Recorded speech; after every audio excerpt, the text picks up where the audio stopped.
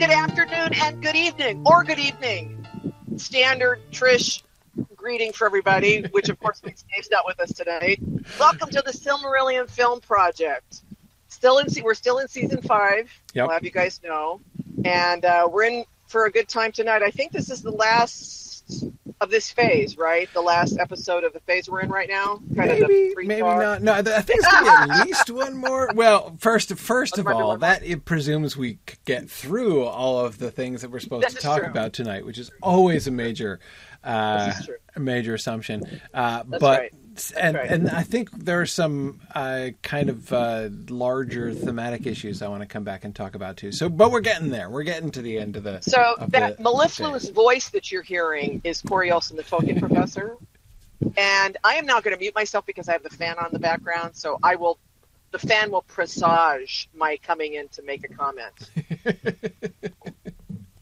Excellent. All right. Well, welcome everybody. We are indeed coming towards the end, not quite at the end, but towards the end of our pre-season discussion of storylines, kind of working out some of the big picture planning for this season before we begin to go through the outlines of individual episodes and stuff. We're getting closer to that and excited to begin to really see this story that we've been discussing begin to take form in some more tangible ways. So that's going to be a lot of fun. Before that, just a couple quick announcements. First, we have another moot coming up soon. Middle Moot is happening this year. It is going to be an online event this year. We have decided we want to stick with that for the next couple moots here in the fall, just to make sure, to make things easier for everybody. But it does mean things are going to be available for lots of folks. We just did Mythmoot a couple weeks back at the beginning of August, and it was spectacular. We had such a wonderful time. It was a really excellent online moot experience. Our first attempt at a real online-only conference, which is only ever a poor substitute for an in-person event.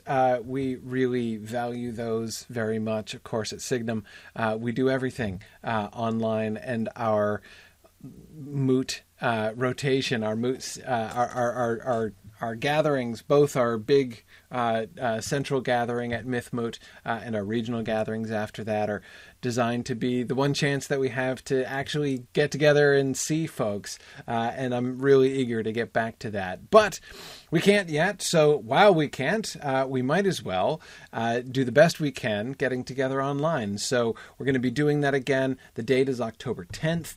The theme is the Heart of Hope, which is a lovely follow-up, actually, from Mythmoot, where we were defying and defining the darkness, and now we're looking at hope here in October of 2020.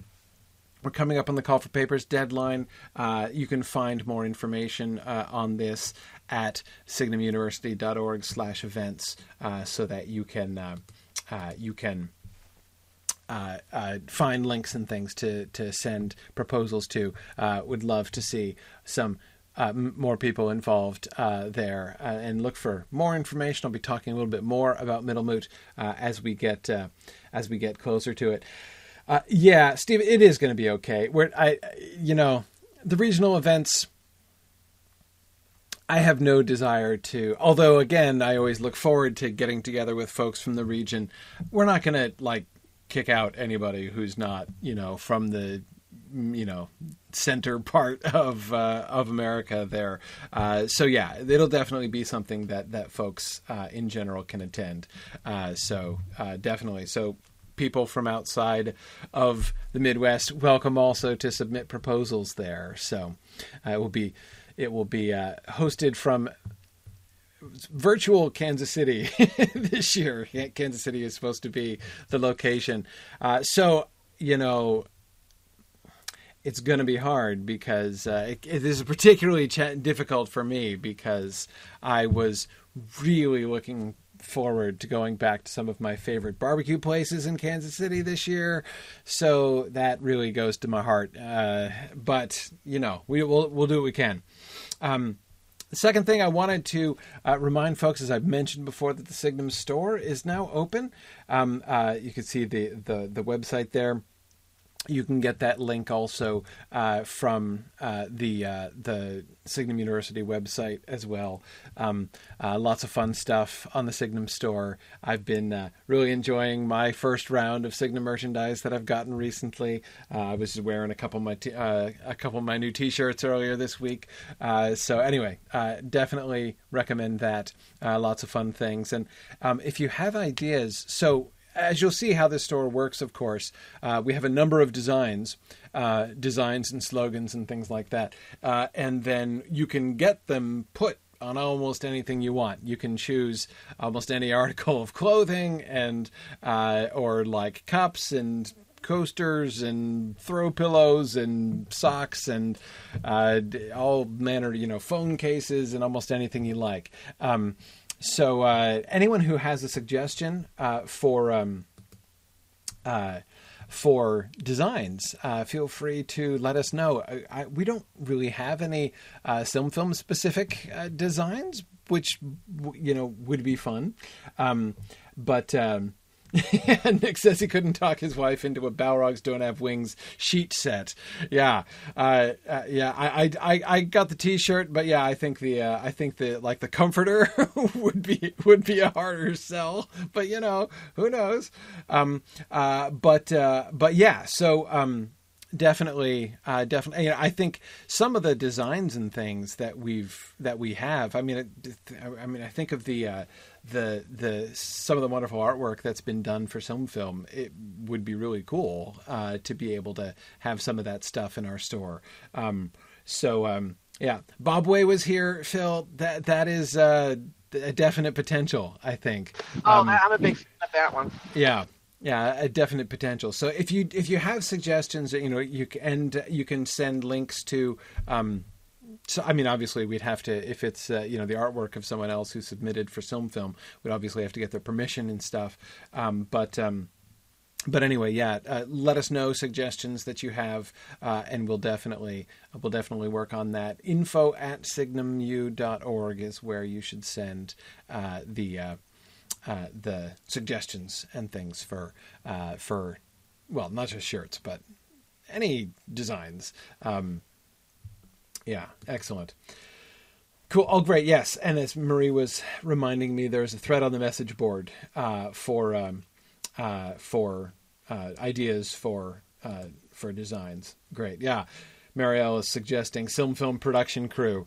That would actually be a really fun T-shirt, wouldn't it? Yeah, there you go. That'd be great. Yeah, that would be great. So anyway, definitely stuff to be thinking about as we move forward. Some fun opportunities. Yeah, Marie, exactly. We do have to be careful about things. We have to be careful about trademarks and stuff. We can't really do any trademark stuff. So a lot of character names are out of bounds. Bob Way, of course, would be okay. Yeah. Cool. Yeah. Okay.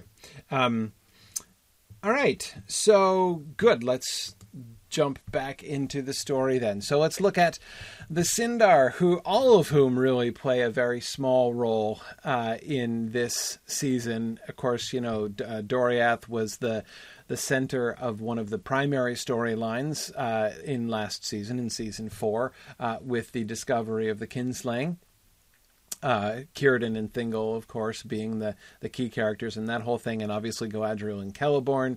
The romance of Galadriel and Celeborn culminating in their wedding at the end was also another major storyline. So we had a lot of Sindar action in season 4, and the Sindar take very much a back seat here in this season.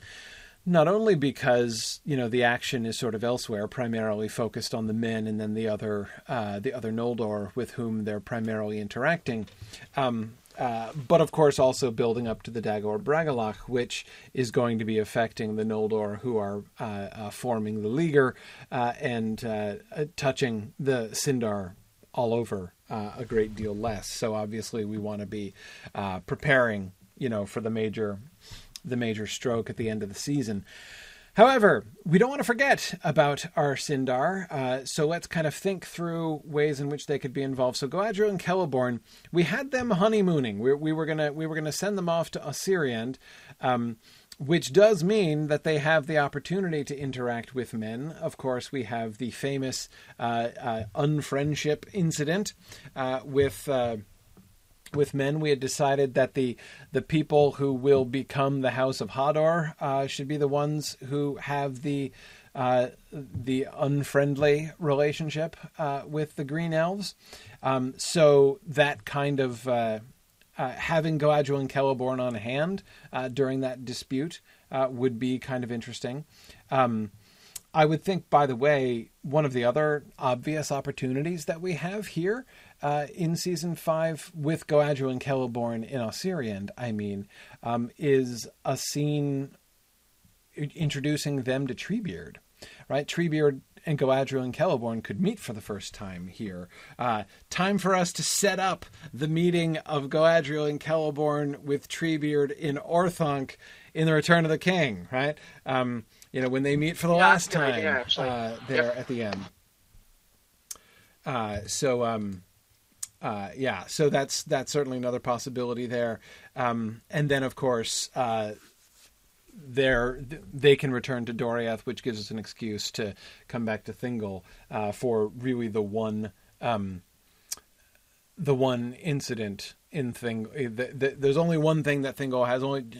Thingol has one job in this season, right? And that's to make his ominous and dramatically ironic declaration that no man shall ever come into Doriath, right? And of course, we do have the interactions. We've already talked about the Haleth story and how Haleth is going to be interacting, especially with Beleg.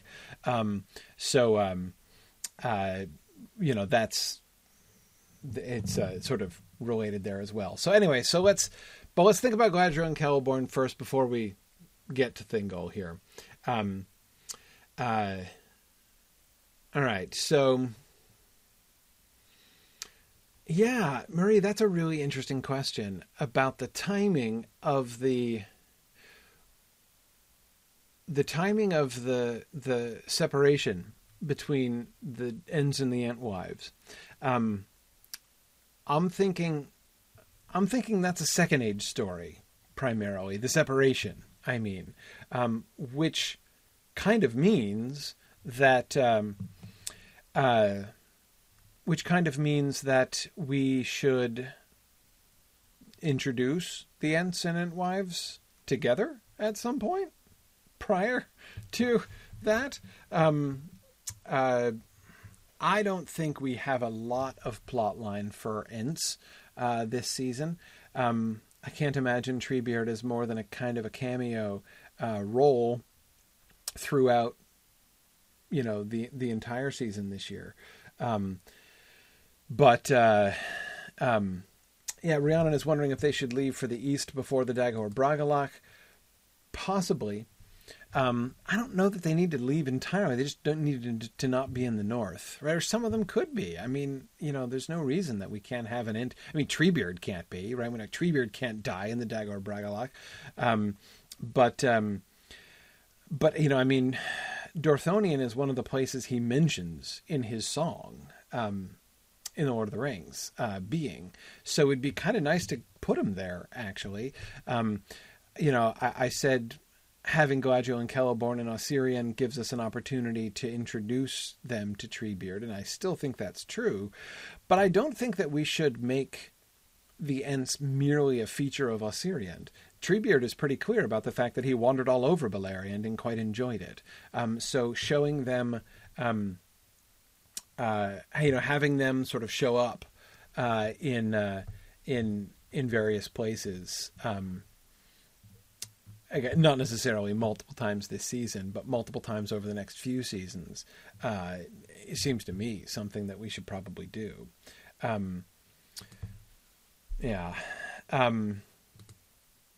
Okay, wait, we had him visit Dorthonion last season? I was forgetting that. When did Treebeard show up in Dorthonion last season? Did we have another role for him? I seem to be blanking on our Treebeard cameo last season. Oh, he's in the ending montage. No wonder I forgot. Okay. Right. That's a pretty minor appearance by Treebeard during the montage. Sure. Okay. Right.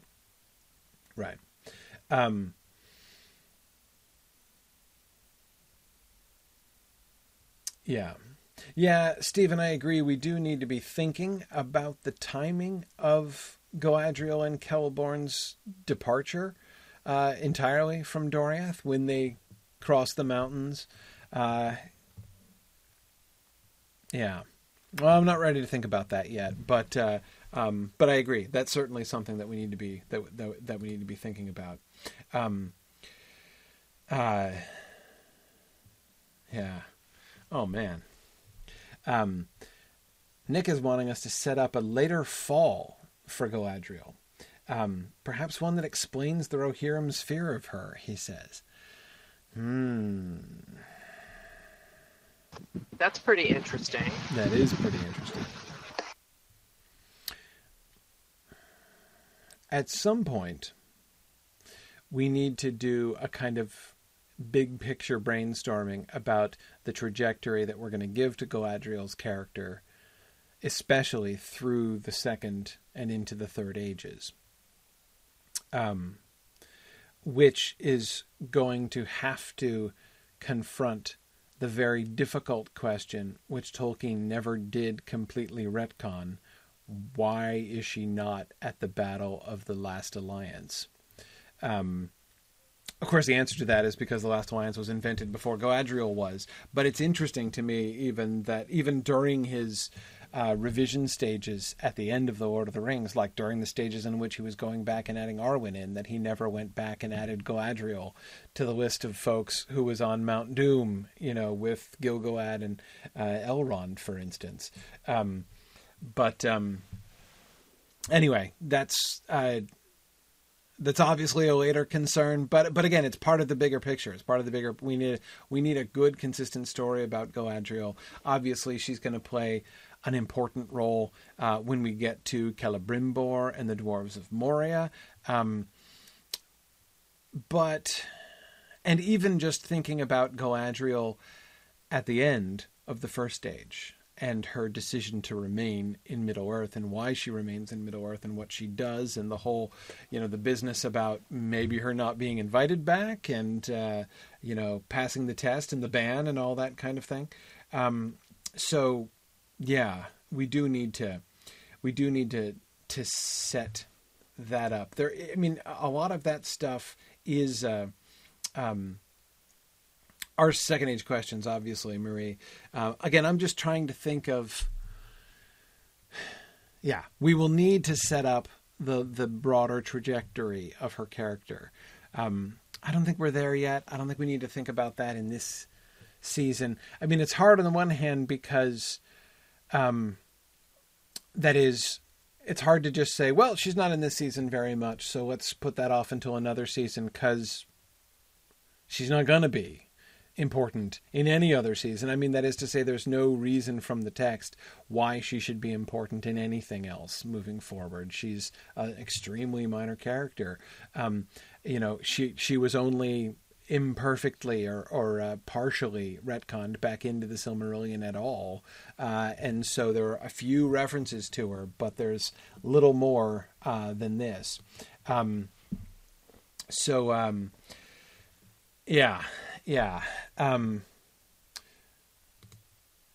Nick, I mean, I do agree we need to figure out where we're going with her character, or it's going to seem inconsistent. Yes. Okay, Nick, okay. So let's start off, first things first, by just thinking about relevance to this season. What's her relationship with men? What's her reaction when the men come in? If she's in Osiriand, she's on the front lines, right? She's going to be among the first, not like very first. She's not Finrod. But of course, she's Finrod's sister. So if Finrod is encountering, Beor, in Osiriand, in the general area there, and he knows that his sister is around, he's gonna talk to her, right? So I would think that Galadriel would, and then especially if we can, work in the unfriendship situation. Hang on a second. Let's go back one step. Can we think about the unfriendship situation? We've mentioned it, but how do we want to play that? How do we want to play the unfriendship on screen? Wherein does the conflict arise between the green elves and the men? We had the conflict between the dwarves and the green elves back in season 4. What are the similarities? What are the differences? The dwarves were emerging from the mountains, and they were, logging basically, and they were taking out parts of the forest. But I think there's a significant difference between the men and the dwarves, right? I mean, differences which might go in a couple different ways. On the one hand, the dwarves were just like mining the forests as a resource. They just wanted wood, right? And yet they did have need of wood, and so they were cutting down trees and dragging them underground and using the lumber in their building projects and such. So the dwarves they weren't living there at all, right? With the men, it's a different situation. They can be destructive, but they're not just going to be like wiping out whole sections of forest for no reason. They might be settling, right? And if they're settling, they will be clearing forest for agricultural land, right? But again, it's going to be different. The men trying to, if they're traveling through, how are they offending the green elves? Is the problem that they're settling? Yeah, Rhiannon, if they're trying to settle and establish farms there in Osiriand, they are going to want to be clearing parts of the countryside for their farms, and the elves, the green elves, would certainly not approve of that. How would we want to? How would we want to set it up? I was thinking that the House of Hador, that was my suggestion. And the reason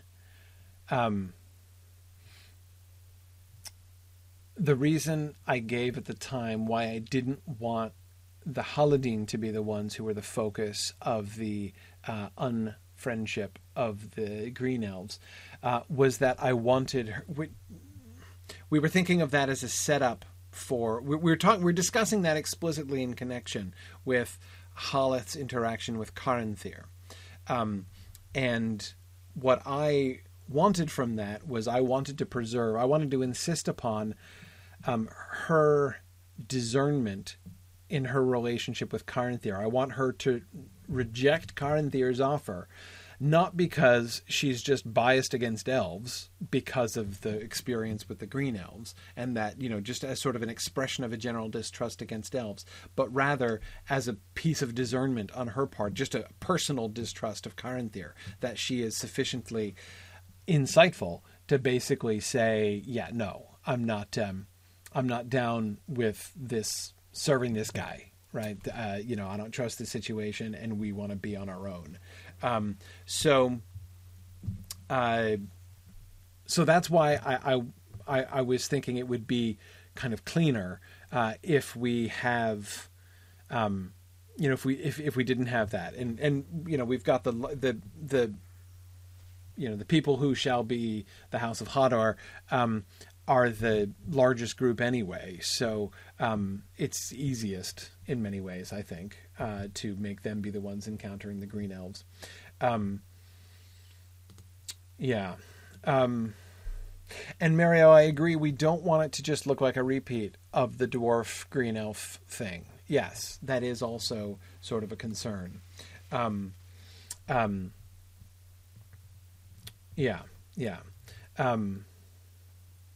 Yeah, and Maria, it does lead to the council. Thinking as we discussed the council, among the people who are imminently to become the House of Hador, one of the major, we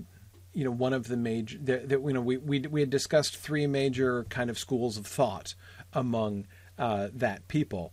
The one Hador, of course, being the, hey, let's ally ourselves to the elves and join the fight and go north and join the fight. There were those who wanted to just bail, right, and say Beleriand actually kind of sucks, let's get out of here and go back over the mountains. And then we had the group of folks who were going to fight, right, who are interested in fighting, who are saying like, no, we can establish our own place. And so, Marie, that is the other reason why I really like having this group be the ones who are the sort of the focal point of the conflict with the Green Elves, because it's one of the things that they have had. They didn't strike first blood with the elves. They can easily see this as defending themselves, right? They came over the mountains and immediately got set upon. Why should they? Why shouldn't they fight back? Why shouldn't they establish their own place? Now,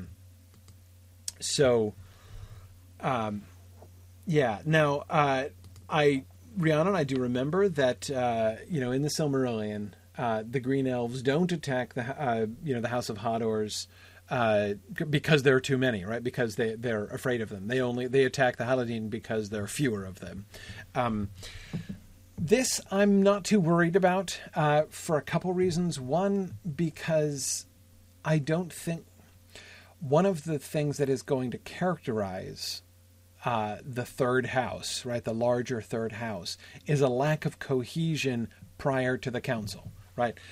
That is one of the things that's going to lead to the council, I think, right, is this desire on the part of the men to say, like,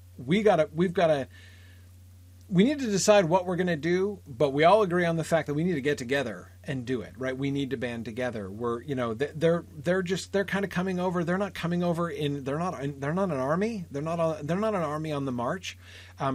They're a large group of people, and they're fierce people. I mean, they do, have warriors and such. But they're primarily looking to settle. And I don't think they need be marching all in like one group, again, certainly not with an army per se or as an army.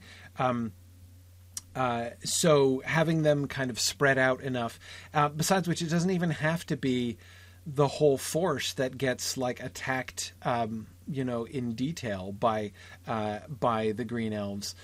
It can be individual groups. I mean, we have them kind of settling through a whole large region there in Beleriand. So there can easily be those who move south into Osirian and then find trouble with the Green Elves at that point. Exactly, outliers, Murray. That's just the thing.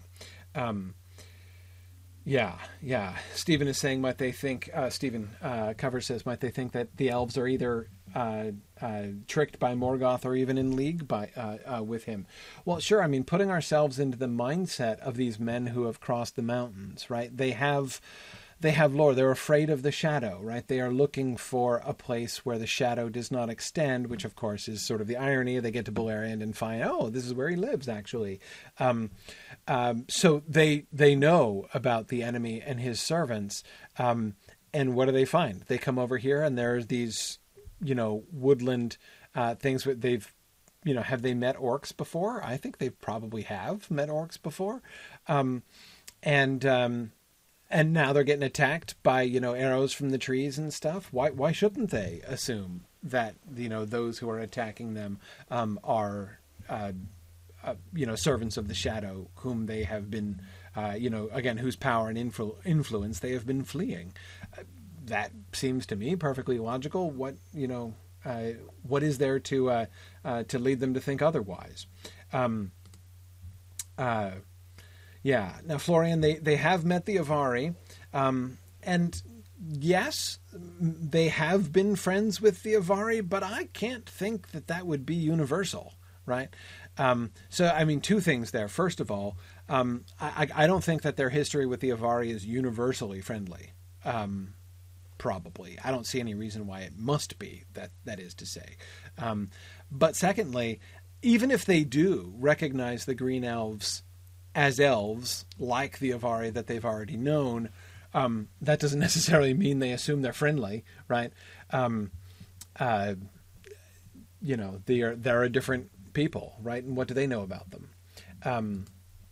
Nick, yeah, there are definitely ways in which the elves could be much more terrifying than orcs to the strangers, right, who don't know any different.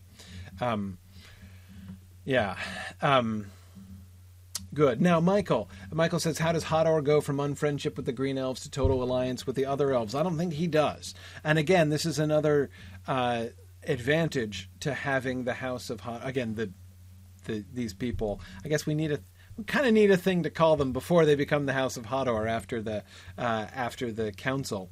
I'll just call them the third group for now. It's one other advantage of having this third people be, not united, basically, be kind of scattered and decentralized. Some of them will have that experience with the Green Elves. Hador himself does not have to be among them, right, and among those people. So that's not been his personal experience. And anyway, he's quite young when he heads off. The Estelators, right? So the campers, exactly, right? Fine, Nick, that's great. We'll call them the campers. Good.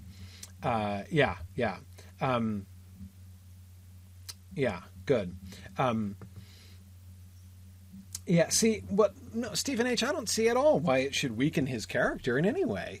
Again, there are different place, like, the campers, right? The campers are spread out among a wide different region. Many of them will have had different experiences. We know, I mean, we were talking about the different elves coming and introducing themselves and meeting the humans. So there's going to be some of the campers, all right, who have had very positive encounters with elves, which leads them, of course, then to have the young and adventurous youths among them go back among the elves and explore. They'll want to see the kingdoms of the elves for themselves, and they'll be really.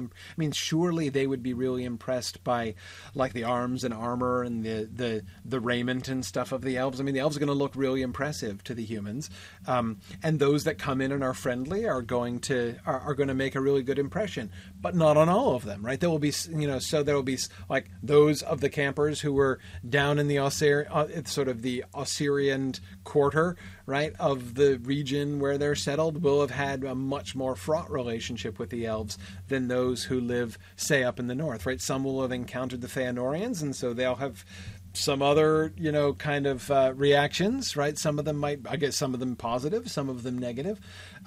So there's plenty of scope for a really wide array of experiences that, the campers as a whole are going to be having with the elves. So having Hador coming from one of those, one of those groups, one of those families, one of those, settlements, which has had really positive, which just happened to be visited by one of the really good elf lords, right? Invited off and stuff. So I think that's easy. Yeah, Florian, I agree with you. We need different believable perspectives for the council. Absolutely. All three of those perspectives that we're bringing to the council are perfectly viable perspectives, right? And it's easy to put ourselves, I think, in the mindset of the humans who have had these very different experiences, some of whom feel like these elves are nothing but trouble and we should declare war on them. I mean, it would be interesting, actually, right? Some of the men who have lived down and been dealing with the Green Elves and the problems with the Green Elves, they might never even have seen, like, one of the Feanorians in full armor, right? So, their whole impression of what it means to declare war on their neighbors is, to fight back against those largely unarmored, bow shooting elves who are kind of, hard to pin down and terrifying, but it seems like if you take the proper approach, you could probably fight them. Whereas those, again, who have gone and visited the Feanorians and stuff would come back and be like, no, let's not attack them. Let's not do this. It does not seem good odds on that particular that particular approach. So again, there's going to be very different kinds of perspectives that they're going to have, and very easy to have strongly held opinions with backing of large sectors of the people, and who then all come to the council and try to convince the others of their way of looking at things. So again, this is to me the fun opportunity for this third group of men, is we can you remember we've been wanting to think about what are the kinds of relationships, the kinds of attitudes towards elves, the different kind of relationships between elves and men that we can sort of highlight in the three different kindreds of the Edain here in the north. This one kind of gives us an opportunity to do everything, right? Like all different perspectives are all kind of combined here. And the council then provides us the opportunity to kind of bring all of those together to a head and hear the sort of arguments and support for each of these different perspectives, right? And I would think, Marie, I could easily imagine, the council, like, beginning with an impassioned address by, one of the Assyrian folks who has, had like, his family killed by the Green Elves, and his, telling stories of the arrows that come flying in the night and all these things that, not being able to being afraid to leave their house and the sort of the terror and how they need to fight back and everything. And then again, people who know the Feanorians next door to say, like, when you say we should just attack you have no idea like what you're talking about. That would be such a bad idea to attack our neighbors in the north. And then this could be then fuel for like all of the different perspectives on this. Not just perspectives on like whether or not we're pro-elf or anti-elf, but like whether or not there's even any odds, whether it makes any sense to attack their neighbors. And they can be trying to figure out, would they even, what is the relationship between the Feanorians and the Green Elves? They wouldn't even really know exactly what that is. But anyway, this would all be fuel to support the argument that says, you know what, let's just go, right? Let's just leave. But this is not we came here hoping to escape, right? We came here looking for a safer place to live. I think we've proven this ain't it, right? Whatever could be said for Beleriand, it's clearly not the land of peace and tranquility that we were looking for. So maybe the obvious and safest thing to do is for us to decamp back over the mountains and make the best of the situation that we had over there.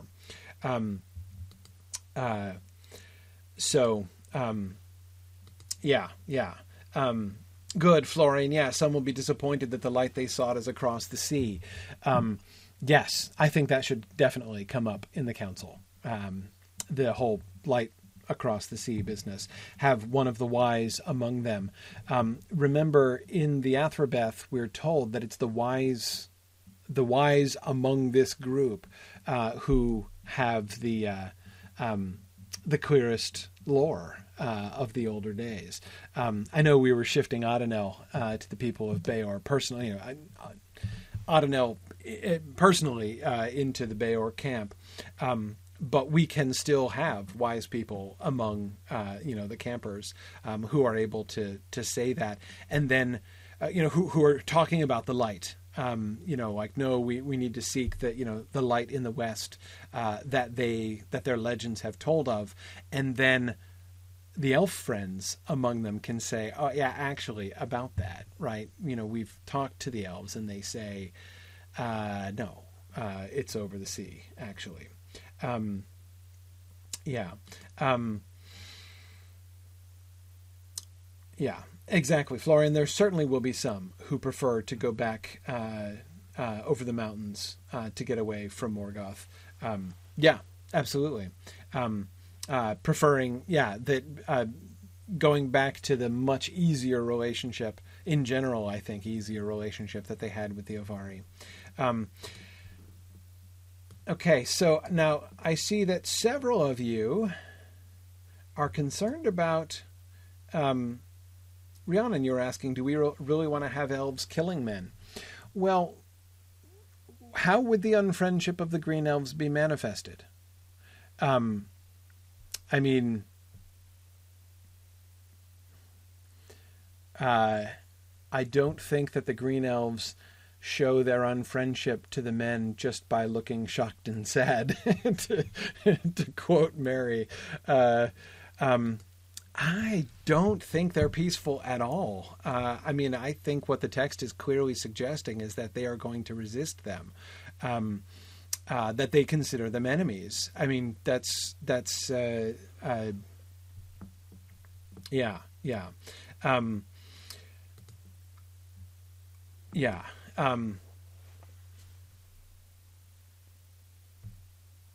The warning that they are giving, it's like they go to Finrod. I don't think that they're just going to, like, on first sight start shooting the men.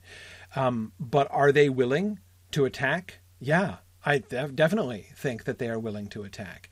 And if we are going to have some of the men settling in Osiriand, or attempting to settle in Osiriand and clear forest for farms and stuff like that, I think that we do follow the text in having the green elves first go intervene, ask one of the other elf lords to intervene, like they do with Finrod, right? And say, get them to move on, or else, right? And it's pretty clear to me that the or else in the text is, or else we're going to start shooting them, right? Yeah.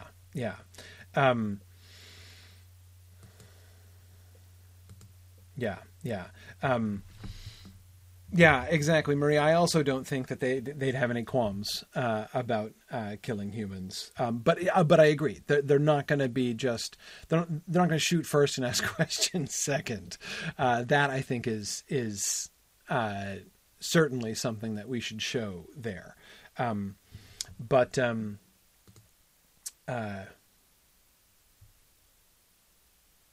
But yeah, I mean, so, okay. Do we want one opportunity here? Well,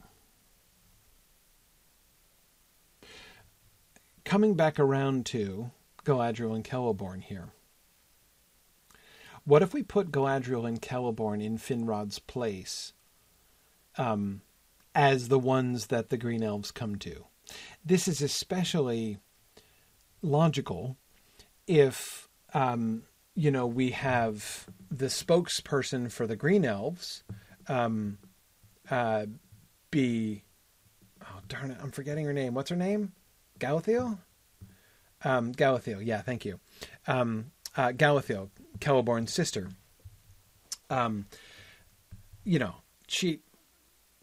fact that she would come to her brother and Galadriel, I mean, it's simple enough, right? She knows, it will be known to the green elves that Finrod has befriended the House of Beor, right? So one of the Noldor established friendships with a group of men, and they passed through peacefully, right? And went on and he took them home, right, with him. And okay. And he was Galadriel's brother, and her brother's married to her. So, going to ask for their advice and help and say, well, hey, new sister-in-law Galadriel, your brother befriended these other men and they passed through peacefully and we didn't have any issues with them. I really don't. Again, when I come back to the unfriendship and I come back to thinking about what exactly is going to inspire the unfriendship of the green elves, I have a hard time imagining that the green elves are going to be moved to violence just by the men passing through Osiriand, unless they are extremely destructive in the course of merely passing through, right? Unless they're like burning a road through Osiriand or something like that. I could see if there are enough of them and they're moving slowly enough that they're like depopulating the beasts in the forest with their hunting to feed themselves as they go through. That I think would be an issue for the Green Elves. But again, mostly I don't think they wouldn't have a problem with groups of men passing through. Where the problem would come in would be if they want to settle, not necessarily because they hate having them as neighbors. I don't think that we want to depict the Green Elves as being merely xenophobic here. But again, the whole stripping of the forest and clearing it for agriculture is the thing that they would certainly not approve of. Yeah, Rhiannon says, could they perceive that men are corrupted by Morgoth? I wonder.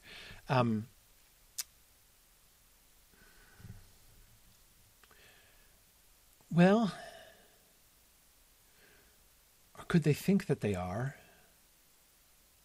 Look, I mean, the initial impression, remember Finrod's first thought when he came across the humans was that they were some kind of orc, right?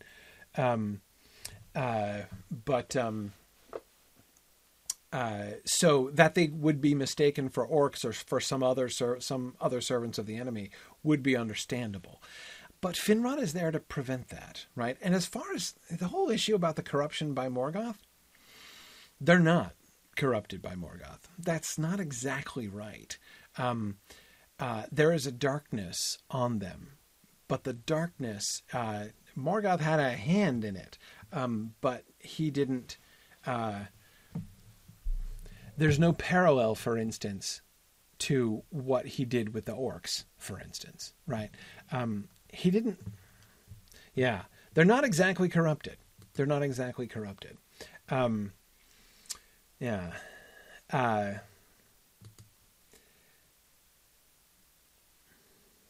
Yeah, Philip, I certainly agree. The humans could be forgiven for thinking nobody lives here, right? Because they don't see any buildings, right? They don't say this looks like, unsettled land to them. And it, in a sense, would be unsettled land.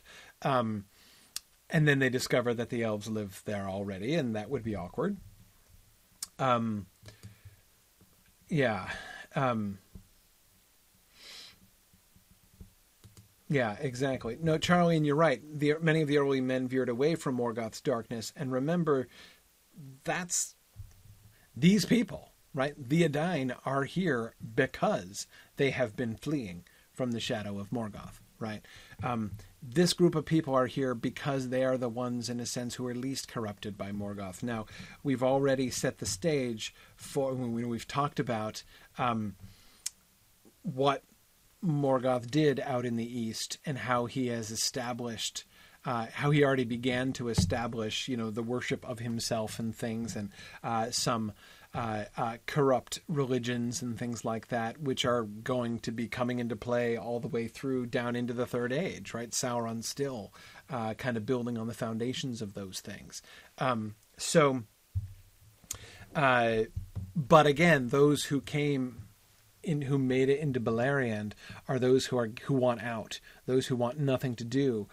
There are going to be out in the Far East, certainly Far East from the Beleriandic standpoint, in the Far East and South, lands where there are many men who do still worship Morgoth.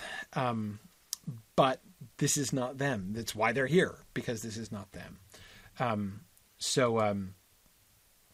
Yeah. Now, Florian, absolutely. They're still fallen, right? They still have this shadow. They're still mortal. But yeah. So I don't think that there shouldn't be an issue of them, like, sort of bearing a specifically Morgothian taint. We'll come back to this. We're going to come back to this in a couple weeks. At least 2, possibly 4 weeks, because when we talk about sort of the themes the larger themes, the elf and human issues. This is one of the things I want to come back to and talk about, the whole mortality question and the assessment of the whole mortality question. Anyway, so we'll come back and talk about that a little bit more later. But yeah, Cecilia says, what about battle between two factions of the campers? Some want to stay and some want to move on, and the Green Elves see this, and the Kinstrife angers and disquiets them. That is interesting, and it certainly could help to convince them that these people are like no good, right? And that like trying to become their friends is a losing gambit, right? Look at how they treat each other. Yeah, and I mean, I wouldn't want to have too much. I don't think we want to have like something like civil war among them, like big conflicts between factions within them, mostly because that's just complicated, and I don't know that we want to go that far. But we could have some acts of violence among them. I mean, yeah, exactly, Rhiannon. A fight, a fight breaks out in which several people die, and the Green Elves would just have to see that and be like, what are these creatures? I mean, that doesn't really happen among the Green Elves themselves. So they could draw some conclusions from that. So ideally, it seems to me that when we're thinking about the unfriendship, ideally we want the Green Elves to be drawing conclusions which are at least logical. Right. So like, it makes sense that they would think this, and ideally have them be not wrong. Right. They don't have to be completely in error about the men. I don't think we want to depict the Green Elves, again, certainly not as, Florian, as you say, just sort of racist for abstract reasons. Yes, I agree. We don't want to, as I said, we don't want to depict them as merely xenophobic. These are strangers. And even though we could justify that with their history with the dwarves, right? And have, some among the Green Elves be saying like, see, look, this just shows, weird looking people coming out of or across the mountains. You can't trust them. They're all no good. Right. So, I have an idea. Let's just start shooting them as soon as we see them. I'm not saying that you couldn't make a consistent story out of them, but I don't like that story. I don't want to sort of do that, to the Green Elves.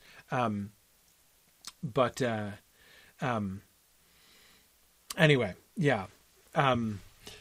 Yeah, Stephen, no, we don't want to have things escalating in civil strife among the humans till they get to a Tower of Cirith Ungol situation. No, that would be awkward, certainly. Exactly, Florian is suggesting that this could lead to just a strong reaction against anyone with facial hair.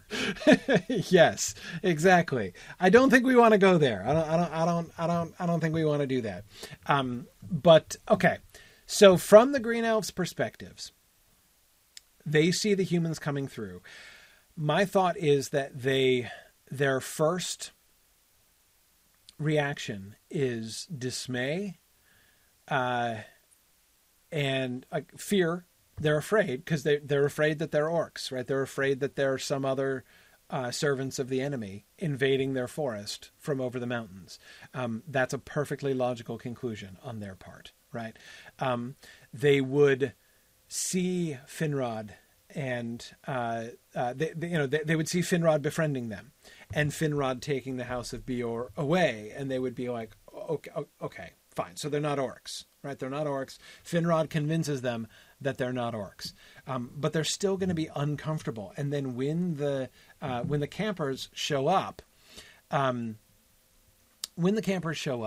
the Green Elves are going to probably, I would think, that they would start with the they would start with the initial thought, like, okay, we'll let them pass through, right? They're not orcs, so I guess they're okay, but they'll observe them, and they will be disquieted. They will be uncomfortable for a lot of reasons. One could be, Cecilia, as you say, like they could see a fight. they could see, or what if they do capital punishment? What if there's like what if somebody gets hanged or crucified or something, right? I mean, like, what if they just have a really harsh legal code, and somebody is caught doing something bad and is like, hanged and left to hang, or crucified, or has or like impaled. I don't know. Like, what if just some kind of like to the elves sort of really really brutal form of capital punishment, right? And they come across like the corpse of this person who is left like hanging there by his own people, and they're like, dang, like, what is wrong with these people? They would be disquieted, right? Also, again, I would think that there would be a concern. The resources of many of their friends, the beasts, would be being hunted.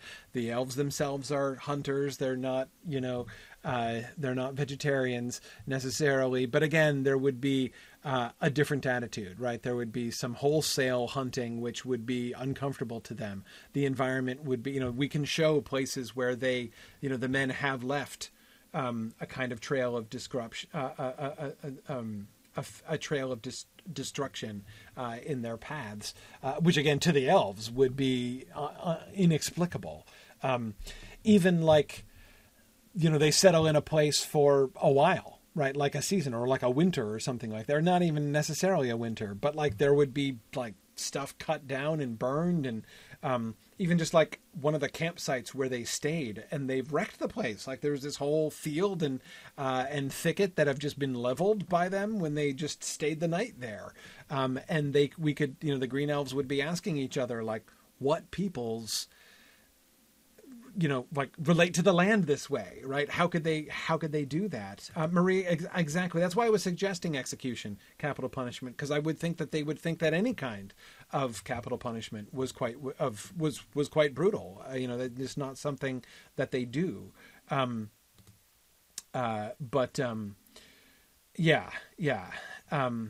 Or beheading, Stephen. Absolutely. They could behead them, and they don't even have to put their heads on spikes necessarily. I don't know, but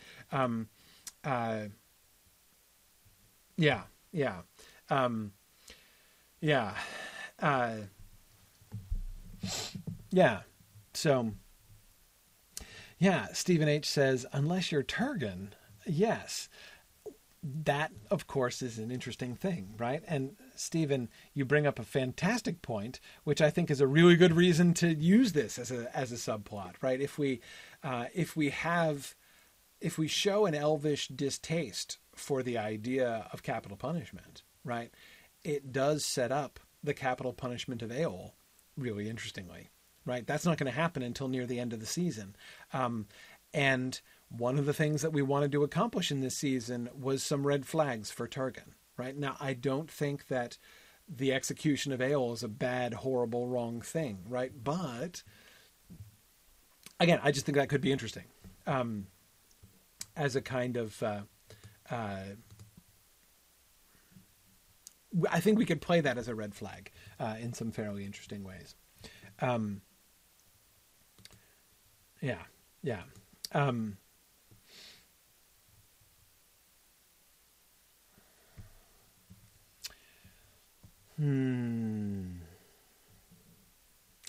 don't know, Philip.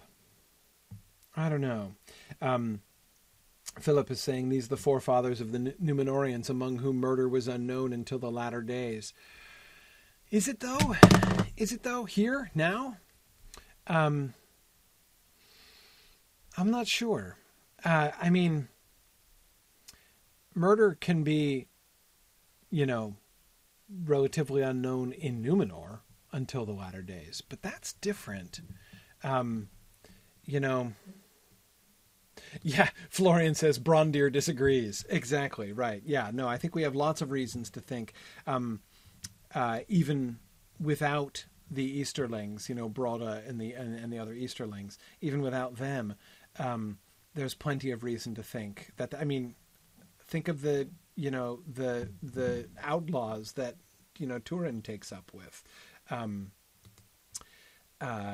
I agree, Rhiannon, that execution is not the same as murder. In fact, again, from the human's perspective, their strict and unforgiving moral, a legal code is one of the things that separates them, right? They are not, they don't just allow anything to go, right? They have a very strict moral code. And one of the ways in which they express this is this sort of, there are some things for which they have a zero tolerance policy. I mean, that, again, I think it's an interesting opportunity for us to show different perspectives, right? Again, ideally, we don't want the men to look horrible, and we don't want the green elves to look horrible either, right? We want both of their perspectives to be understandable. So if from the human perspective, we have them being uncompromising with something horrible, like maybe the person who is executed was like a rapist or something like that, right? So if somebody commits rape, remember, that's an issue. That's an issue with the outlaws that Turin takes up with, right? They're known for that, for capturing, young women who are out on their own. That's what Turin in the Children of Hurin and in the Book of Lost, or not the Book of Lost Tales, sorry, I mean Unfinished Tales version of the Narn, Turin prevents a rape, right? From those. So anyway. And Nick agreed. That's another thing that's unheard of among the elves, right? But again, so among the humans, right, they're just like, there's somebody who commits a horrible crime, say rape, right? And they execute justice upon him, right? Because they're a good society, right? And they have no tolerance with that kind of behavior. And they live in a hard world, right? The hard world that they have lived in their travels. And so they string him up or whatever, they hang him. And they leave his corpse there in shame, right? Because like they are heaping shame upon those who commit such horrible crimes. So we can even show the people who do this, like the magistrate who, condemns them, however their judicial process is going to work, as very upright, right? Very admirable, very noble. And he is sentenced, and then the green elves come, but all the green elves see is them, killing, and stringing up the body and leaving the body of one of their own. And yes, Marie, as you say, on the road, as they don't have jails, like prison, not really an option. So yeah, I mean, it makes all kinds of sense that they would have that kind of legal code. But again, to the green elves from the outside, they don't understand, right? Apart from the fact that, Nick, as you say, they don't have rape either. But again, they wouldn't hear the deliberations, nor would they understand it if they did hear it, right? They don't even know the language. So they would just see the execution and would be horrified, right? And they would see the corpse hanging there, and they would be astounded at the brutality of these people. I mean, I think that's kind of interesting. Well, no, Stephen, elves are unfamiliar with rape. Yes, we're going to get something like that with Celegorm. Yes, we are going to get something like that with Celegorm, with Luthien later on. But that doesn't make that, that's one of the reasons why that moment is really important, because it is one of the extremely few examples of this. Tolkien was pretty firm on that. Yeah, no, Mariel, that's exactly what I'm thinking. That the green elves only see the hanging corpse, like when the campers leave, right? When the campers decamp and move on, they leave behind this corpse hanging in a tree, and the green elves would just, I mean, holy cow, that would be horrible. So there are lots of reasons why the green elves would be uncomfortable with them, right? But my thought here is, again, that the way that this goes, so they've learned from Finrod, they're not orcs. And they're willing to give the campers the benefit of the doubt when they come across the mountains, right? They don't attack them or anything. I don't think that they would approach them because they're pretty shy, the green elves, right? They kind of want to keep to themselves. So I think that they would kind of hide from them, as is described in the text. But they would watch.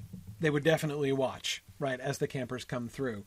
And we could show them being uncomfortable and increasingly uncomfortable as time went on. The execution thing, I think, would be a really neat little plot point. Also, we would show the destruction. I mean, we could wrap that all into one.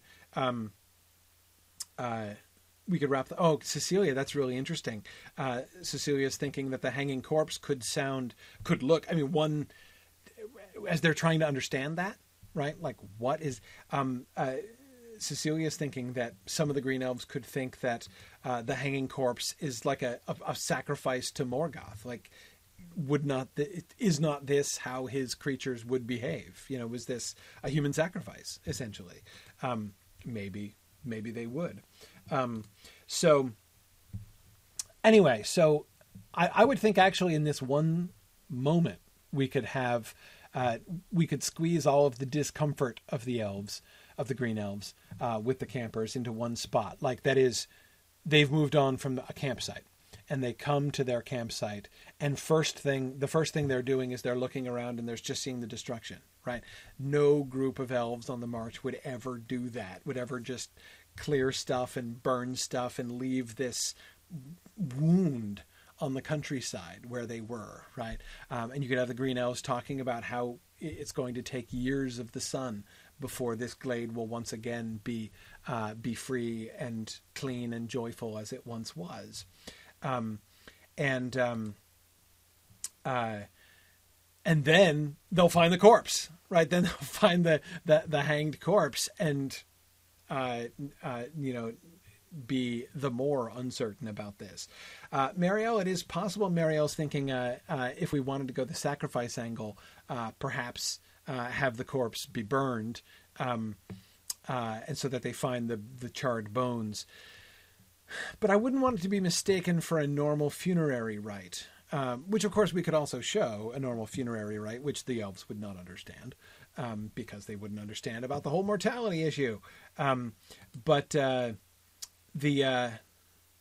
Especially, it could be burned at the stake, but I don't know. I kind of like the hanging corpse, just for them to find a fresh, or possibly not 100% fresh corpse, still hanging in the tree. And this would be, all manner of repulsive to them. I kind of like the hanging thing, but I could be talked into, a burning at the stake or something like that. But again, we don't want to make the people look overly cruel. I think hanging seems a comparatively clean. That they should have a strong moral code seems to me a good thing, since they are a good people. That they would do capital punishment seems to me inescapable under the circumstances. If they're going to have a strong moral code, it's going to have teeth.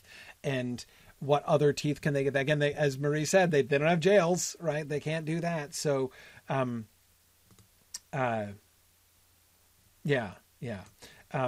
yes, hanging corpses would send a strong message, yes, to the rest of the people. Absolutely.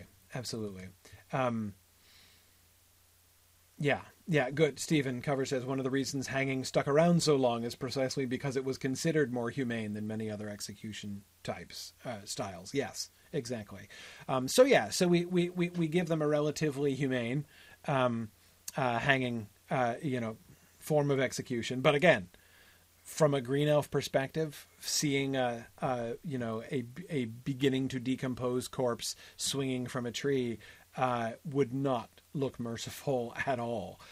They would not get the impression of a stern but moral people from that. Anyway, so so in one scene we could get the elves disquiet, right? Their discomfort with them. But I would think that still their conclusions would be as long as they go, right? We don't want to... Finrod was probably right. Like, I'm sure it's okay. But this is...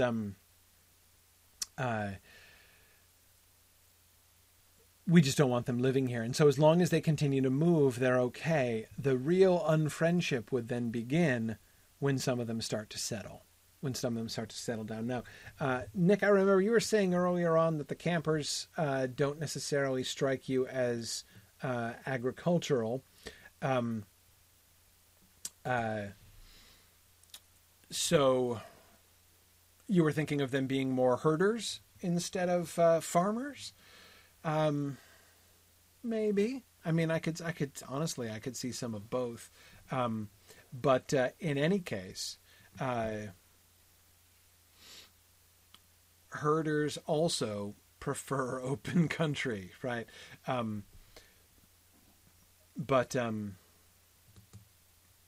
Yeah, no, Marie, I certainly agree that while on the move, they had to be doing more hunting and herding than farming, certainly.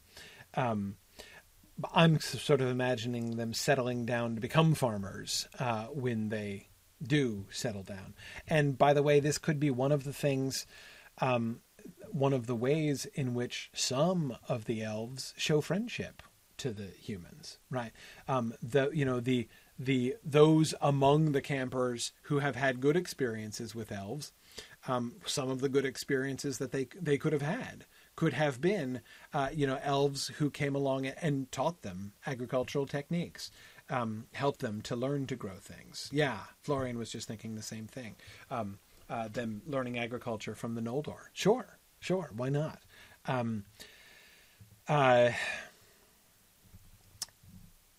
So,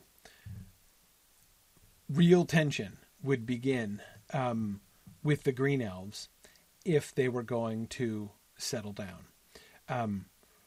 If we wanted to avoid armed conflict entirely, if we do not want any of the Green Elves actually attacking the men, at least not in force. And I agree, I don't think we want a battle or anything like that. Certainly not with like the main body or that sort of thing. I would think that they would see them coming through and they would be worried. So when Galithil would come to Galadriel and Celeborn would be as they are passing through and they're beginning to settle down in various places, and Galithil would come to them and say, look, we're concerned. We have these new neighbors, right? And we have concerns. We have concerns about the new neighbors, right? And some of them are wanting to move back to the forest, near under the eaves of the forest, in the forests. And she would then give to Galadriel and Celeborn the kind of ultimatum that the Green Elves deliver to Finrod in the text, right? Like that she can then deliver to them the "we are their unfriends" line, right? And what she would be advising to Galadriel and Celeborn is to say, look, if we would value your help, you too, Ms. Noldorin's sister-in-law here, you have connections with the other Noldor, some of whom have established relationships with some of these people. Could you intervene with them and ask them not to live in Osirian, because if they do, she could say, if they remain here, if they try to occupy our forest, there's going to be bloodshed, and it's going to get bad.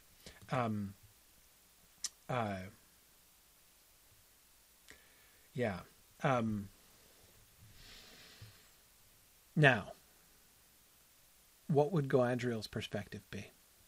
What's Galadriel's attitude to men? What do we think about that?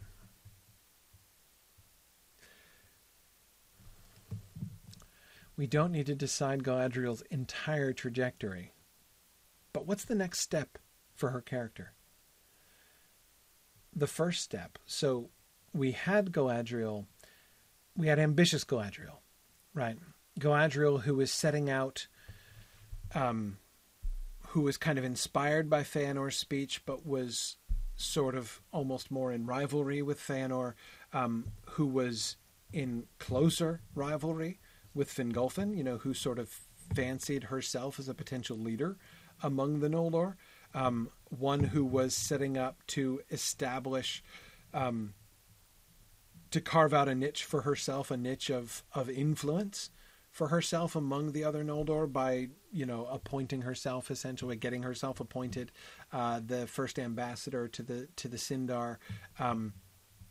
But then we saw that kind of collapsing under her own emotional crisis during season 4. And then her long recovery from that with the help of Celeborn, which culminates in their marriage. I agree, Marie. She has to go back to wanting a realm of her own at some point. I don't think she's left that entirely. Interesting. Yeah, Margaret and Stephen Cover are both thinking she could be having some flashbacks to the kinslaying, especially when she hears the strung up corpse story. That was going to look like kinslaying to her. To all the elves, it would look like kinslaying.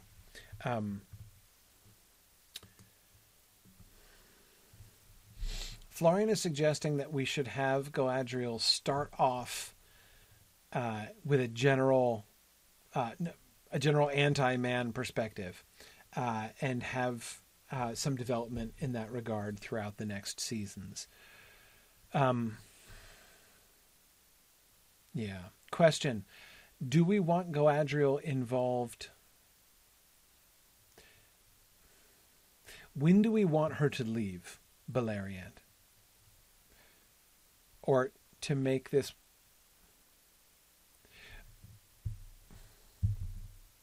We could choose, if we wanted to, we could choose to have Galadriel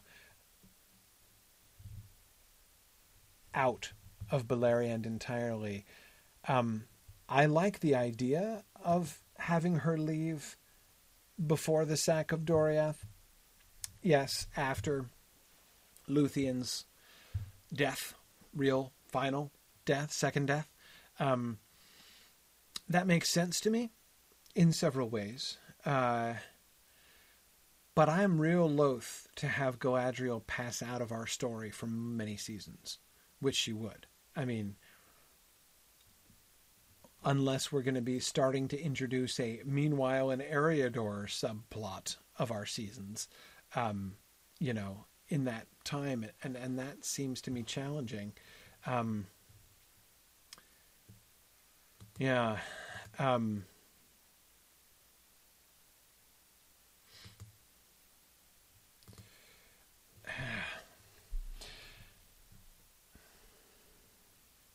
On the one hand, Galadriel, two of our main characters are going to vanish soon, right? Like within the next couple seasons are going to vanish from, at least they vanish from the Silmarillion storyline, right? And that's Galadriel and Sauron, both, right? They pretty much vanish off the Silmarillion scene.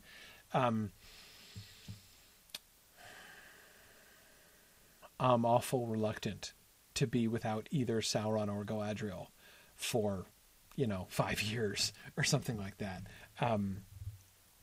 Yeah. Well, anyway, we don't have to decide that tonight. Obviously, that's not a season 5 question in particular. But I certainly agree that Galadriel and Celeborn should at least be around long enough. It seems to me that the earliest at which we would want them to leave Beleriand would be, as Florian was suggesting, after Luthien dies for the second time.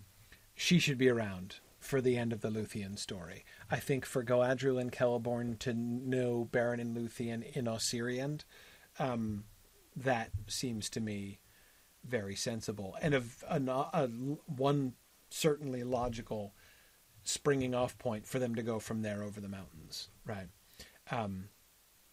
Okay, so definitely that's the earliest point at which they could leave. So we have a little bit of time anyway before we get there. That's a season 6 or possibly a season 7 question. But the reason I wanted to think about that is I wanted to think, I was prompted about this, Florian, by your earlier comment about her starting off not liking men and then having development over the next few seasons. My question is, well, how many seasons do we have of her there? Because really, it's going to be about Beren in particular, right?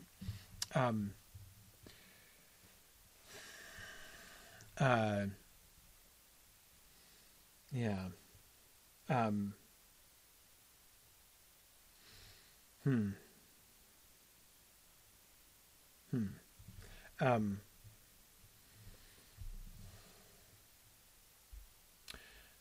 Going back to Galadriel's overall perspective, and by the way, don't think I am not unaware of the fact that it's kind of ironic that I said we've just got to polish up a few minor characters tonight, and then our very first minor character we've spent already hours talking about. But that's because our first minor character is Galadriel, one of the biggest, most important characters in the entire series, right? This is a big deal. I know. Besides which, again, I wanted to work out the Green Elves situation. We kind of waved our hands at that before, and I think it's fine. Exactly, Stephen. She's the most major minor character, definitely. Okay, Galadriel's.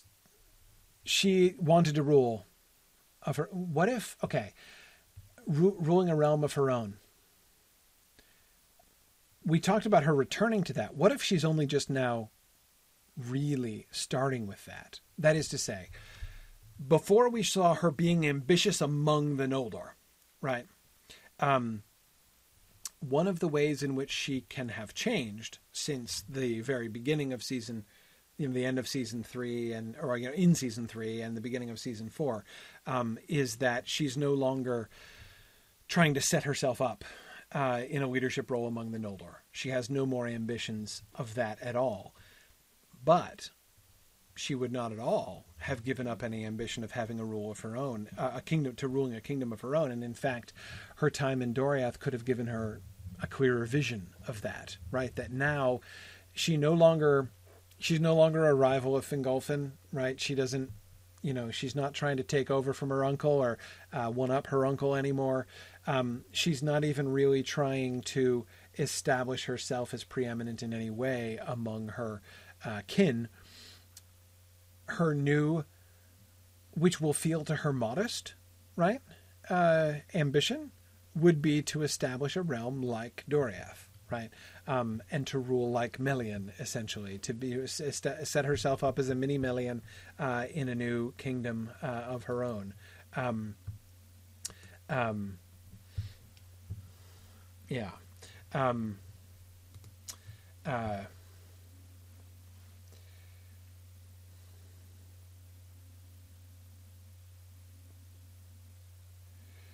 Yes. I don't think she's not there yet. I mean, that she's not going to be trying to establish a realm. She's not at any point going to try to establish. Let me finish my sentence and then I'll disagree with myself because I just had a second thought there. I was going to say she is not at any point going to be trying to establish a realm of her own in Beleriand. But then he pauses and thinks to himself, what about Assyriand?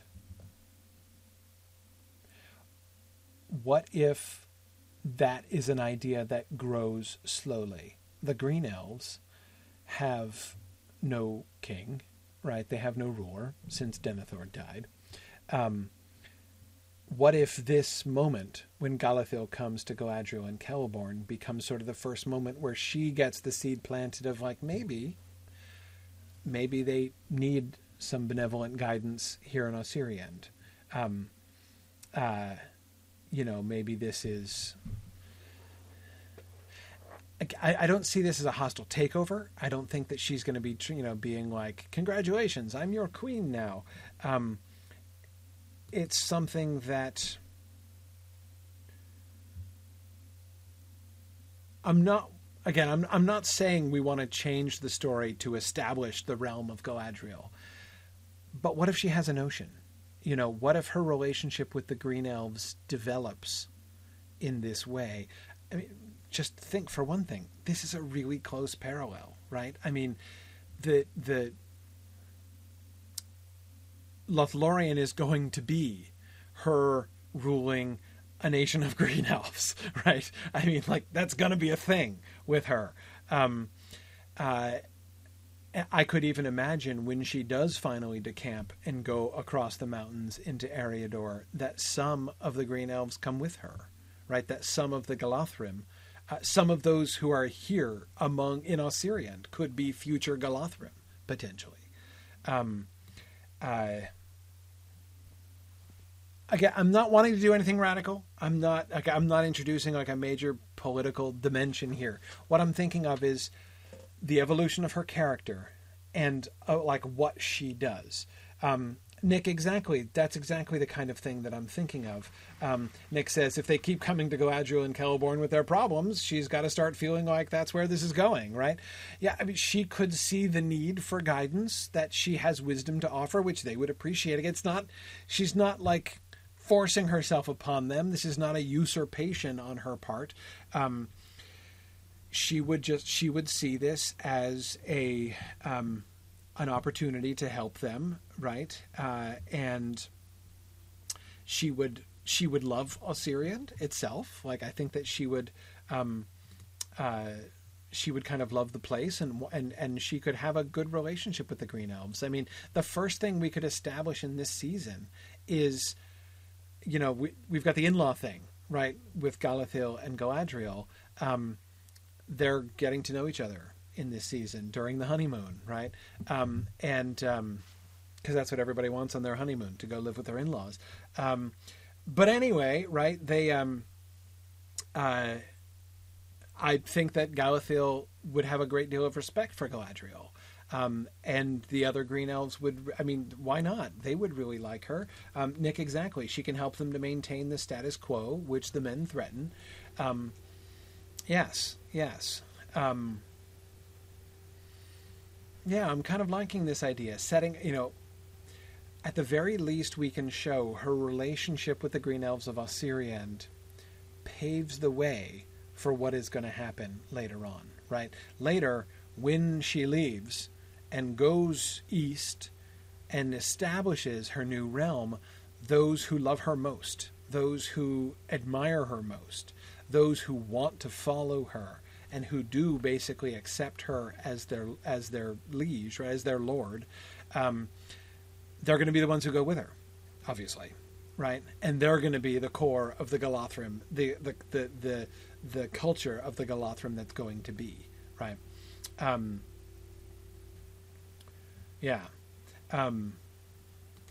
Stephen Cover says she's establishing a cult of personality. Kinda. Kinda.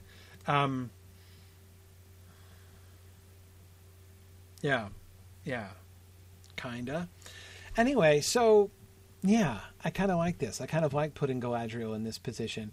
So her relationship with the men, therefore, would be a green elf-oriented position, right? She is on the side of the green elves against the men. And there is much that she would dislike about them. But at the same time, she's no fool, right? She's not going to be dumb about them. I think that she would be the one who would perceive. So she would understand. I would think that she would be the one who would comprehend, who would figure out the hanging, for instance, right? She would be the one who could go back and explain to Galathil and others of the Green Elves, this was not a pagan sacrifice, actually, right? Kind of looks like that. I know this is really appalling to us, but actually, no. This is a believe it or not, this is a kind of a sign that they're good guys, actually. But of course, the Green Elves would then be like, well, then, like, why are they raping each other and stuff? And she'd be like, fair point. Again, they would all be, she would be on their side in not really admiring them. But I don't think, I think that, you know, having her be the one to kind of come to understand this.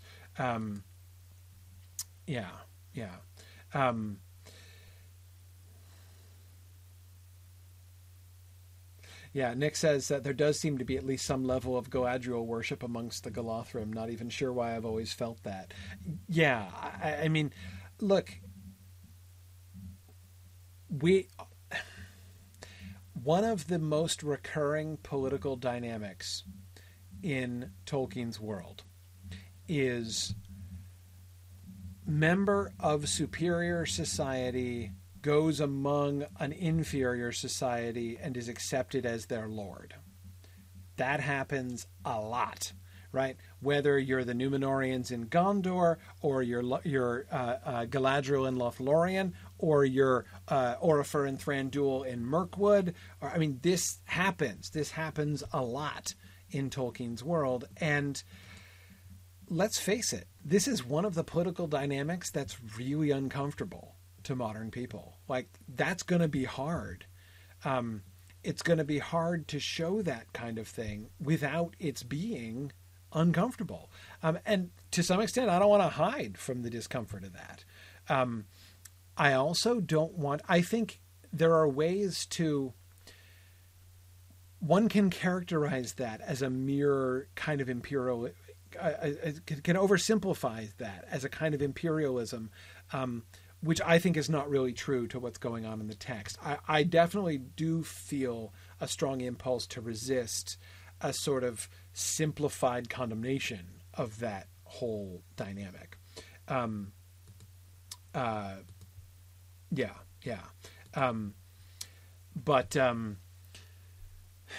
Exactly, Marie. It has very uncomfortable imperialist associations, right?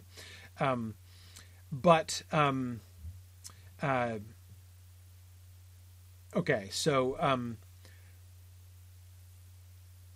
Nick, I agree. I am also okay with making the audience uncomfortable with what Galadriel does between now and The Lord of the Rings. Absolutely. Absolutely. I always have in mind playing the long game on her rejection of the ring, right? I mean, that's we're building up to that, right? That moment with Frodo is going to be incredible when we finally get there, right? It's going to be the culmination of a long, long story. Anyway, so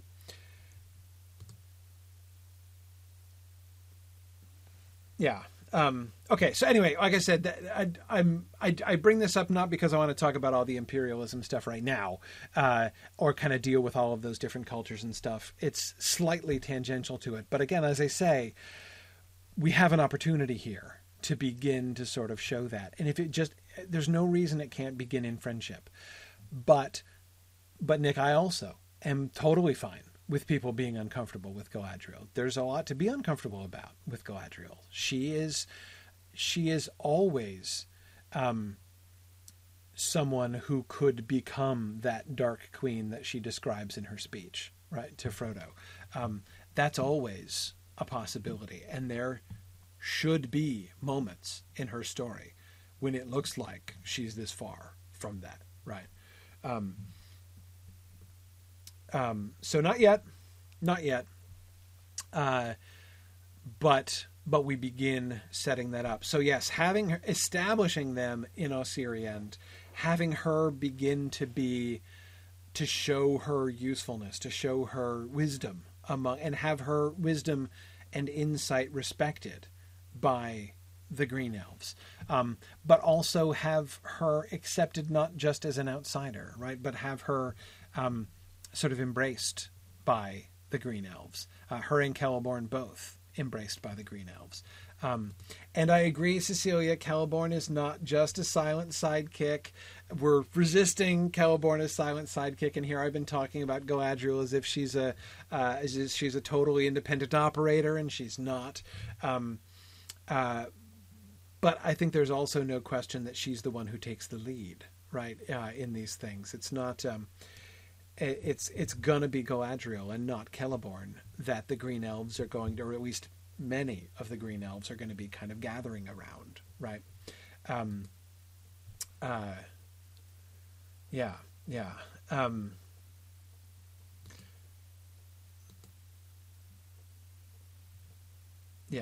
Yeah, good. Exactly. Nick says the 5 people watching the show who are unfamiliar with The Lord of the Rings should be really tense about that scene with Frodo. Absolutely. They totally should. Okay. So yeah, but see, here's the thing. Here's my sort of, I don't know if it's a solution, but here's my thought about that, Cecilia, about Celeborn's character. In my mind, here is the key. The key to making Celeborn's character consistent with the story of Galadriel and Celeborn as we get it in The Lord of the Rings and in Unfinished Tales, and yet not having Celeborn just be a cipher.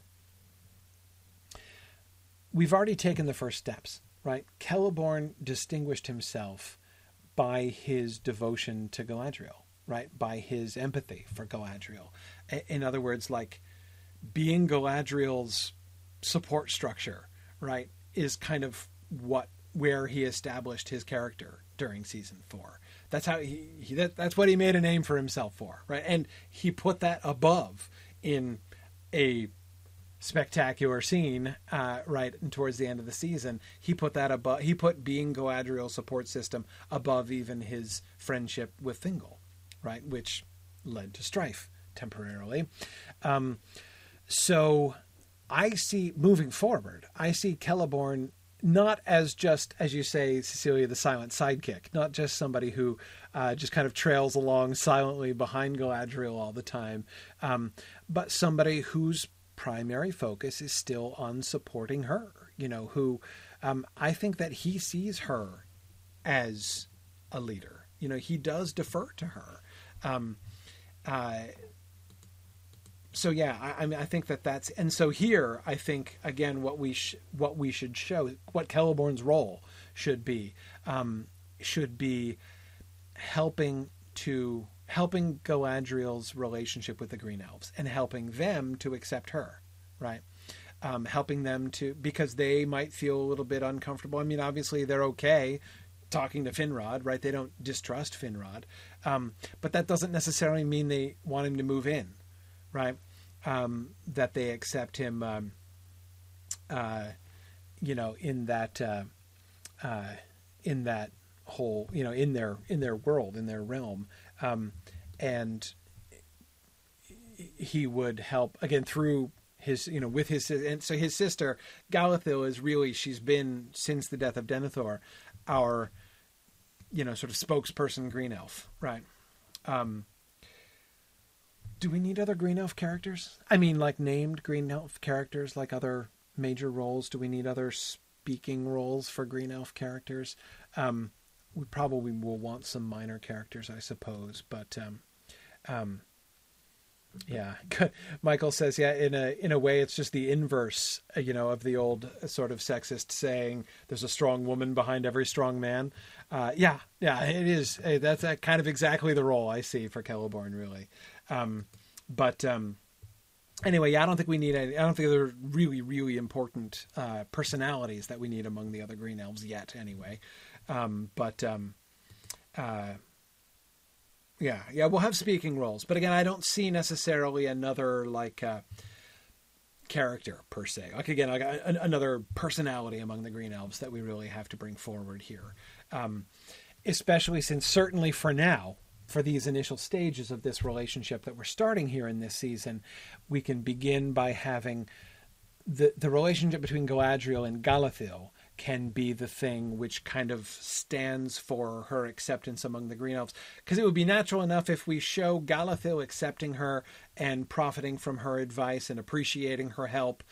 That sets us up so that the next time in season 6, when we see Galadriel among the Green Elves of Osiriand, we can see her being generally accepted, right, and having an accepted position within their society. That would seem like a very natural leap from the acceptance by Galadriel there.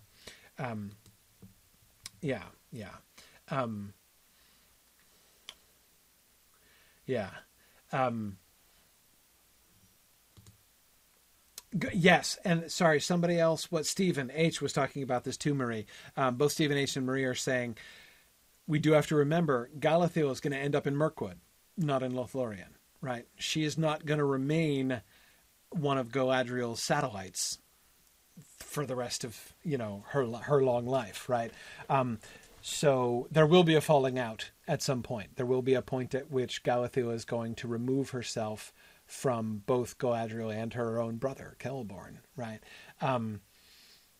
Yeah, but that could be any time between now and, goodness, that could be related to the War of the Last Alliance, for crying out loud, right? So that could come substantially later. We'll see. I have a kind of inkling that Orifer might play a role there. That's one of the reasons I was thinking about the Last Alliance. Let's wait until we get Orifer involved, and I think maybe things might start to become a little bit clearer there. I don't even necessarily, by the way, I don't think it's unavoidable to have the ending, Galathiel ending up in Mirkwood as necessarily being the result of a bad thing. I don't think that she and Galadriel have to have a spat, like a real permanent falling out. It could be a positive choice on Galathiel's side. Again, I'm thinking about some kind of relationship, not necessarily a romantic relationship, but some kind of relationship between her and Orifer, which would lead her to join, to get a branch off from her brother and sister-in-law and join to the future. Because, those are going to be the two major, elf groups, right?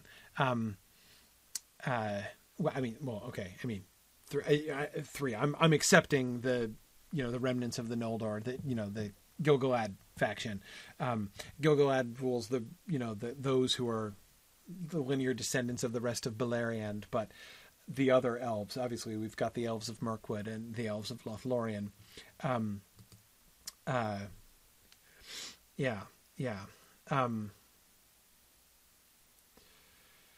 No, Cecilia is wondering if, Celeborn's sister is this sort of prominent member of the Green Elves.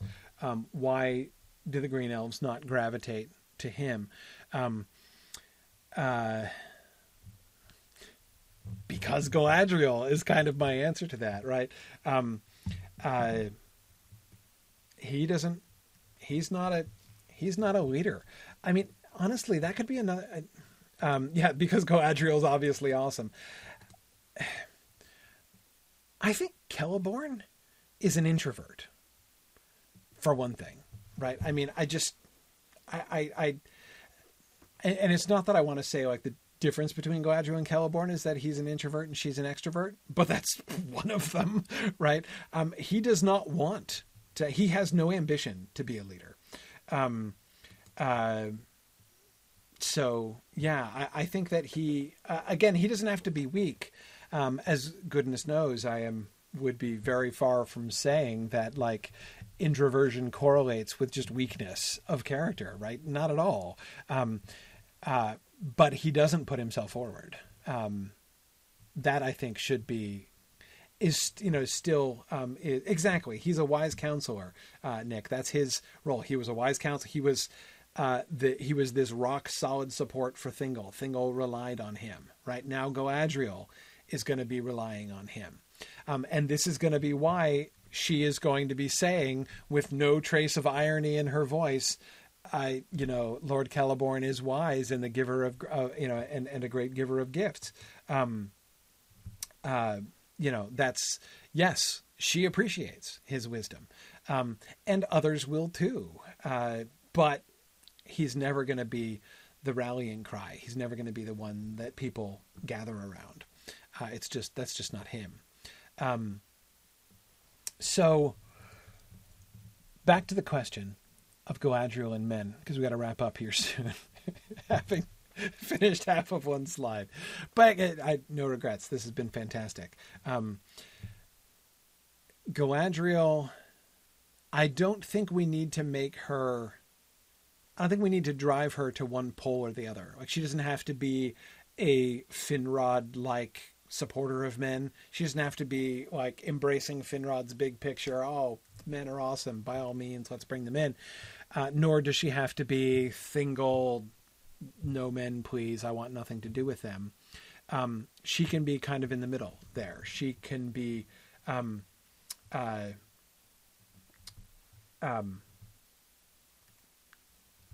disturbed by them, right? She will see quite truthfully, quite accurately, the great potential for evil in them. She will see these, they could go wrong very easily, right? Our relations with them could go bad very easily. But at the same time, this could be a really good thing, right? There's also, I kind of like the idea of her investigating, essentially. She and Celeborn investigate the whole dangling corpse thing and learn about them. And discover that, okay, so good news is they're not as bad as you were afraid of. But you're also kind of not wrong. It would be best for them. And so she could then go to, they can then go to the men. Galadriel and Celeborn can then go to the men and say, look, we like you. We appreciate you. But don't come to us here. It's going to be bad if you do. There's going to be, in order to prevent strife and misunderstanding, it would really be best if you did not settle here. Yeah, exactly. Marielle says, the good news is they have a sense of justice. The bad news is they need harsh penalties in order to enforce that sense of justice. Yeah, I mean, it really is kind of a good news, bad news situation. That I would think would be her. And so she would end up just kind of, and not exactly neutral exactly, but undecided, open-minded in both directions, not falling all over herself to try to make a close ally of the elves, not going to live among them, and trying to guide and befriend them. Interesting that she doesn't, actually. Does that occur to her? Does she reject that, actually? Does it just not occur? Not sure. But anyway, but at the same time, she doesn't, she's not anti-human either. And I think that she could, they would go back and visit Doriath, and she would encounter Thingol and Melian with, she would know about Thingol's ban, right? And I would think that Galadriel would disapprove, that she would think that was bad policy on Thingol's part, that his attitude towards the men is misguided, and only likely to lead to bad things. Right. Only bad stuff can come from this kind of prohibition. There is the potential of things being good with men, but he's shutting off any possibility of a positive connection by doing that. Okay. Well, we didn't even get to Thingol. That's okay. We'll start with Thingol and Círdan. I don't want to leave Círdan because there's some really interesting concepts about Círdan that we need to touch base on, because I agree with Círdan. We want to come back and discuss, remember Círdan's vision? Círdan's calling, right? Círdan stayed not out of apathy, but for a reason, because he felt that he had a calling that he had to fulfill to be Círdan the shipwright. Making ships in order to help elves go across the sea. And it really looks like that's a non-starter, right? This vision that he was pretty confident that he had, this destiny that he felt that he was fulfilling, is now kind of being shut off, right? There is no going back across the sea. How does he take that, right? How does he take that?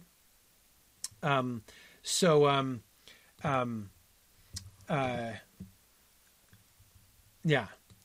Anyway, I agree. That would be a fascinating way to kind of follow up Círdan's role as discovering the kinslaying, discovering the reality of the new Valinorian situation, the death of Olwe. Remember, he and Olwe were like a team, right? Olwe on the one side and him on the other. Now Olwe's dead and Valinor is cut off. What now? It makes perfect sense to me that Círdan our Círdan, with the story that we gave to him back in season 2, is going to be facing a crisis now, an identity crisis, right? A sort of occupational crisis, right? What's he do? What's his point? So I definitely want to come back to seeing him work through that, and we can talk about him and Thingol next time as well. Okay, so this was a really good discussion about Galadriel and the Green Elves. I am loving the idea of the more I think about this as a way to begin to set the stage for Lothlorien to come, the more I really like this idea. There's obviously a long road between now and the final establishment of Lothlorien, but I really like the direction that that's going, and really glad to work out. The whole unfriendship of the Green Elves thing has been kind of niggling at me because, as I said, we only waved our hands at it before. So really glad to work that out more. Okay, very good. Let us stop there. We'll return to Thingol and Círdan, and then we've got to do the catch and release program. We've got to think about the bad guys. We've got to. There's still plenty of other things that we have to do here, so no problem. All right, thanks everybody for joining us. I think we might have. There we go. Hang on, I'm hearing the fan. Are you back, Trish? Yes, no, I'm here. Yeah, I turned I turned so I can say goodbye. Goodbye. Excellent. I've been listening the whole time. I've been laughing, but you didn't hear me laugh because I was muted. Right, yes, exactly, because your mic was muted. Absolutely. Okay. Right. Very good. So thanks everybody for joining us, and I will say, as always, thanks for listening, and Godspeed.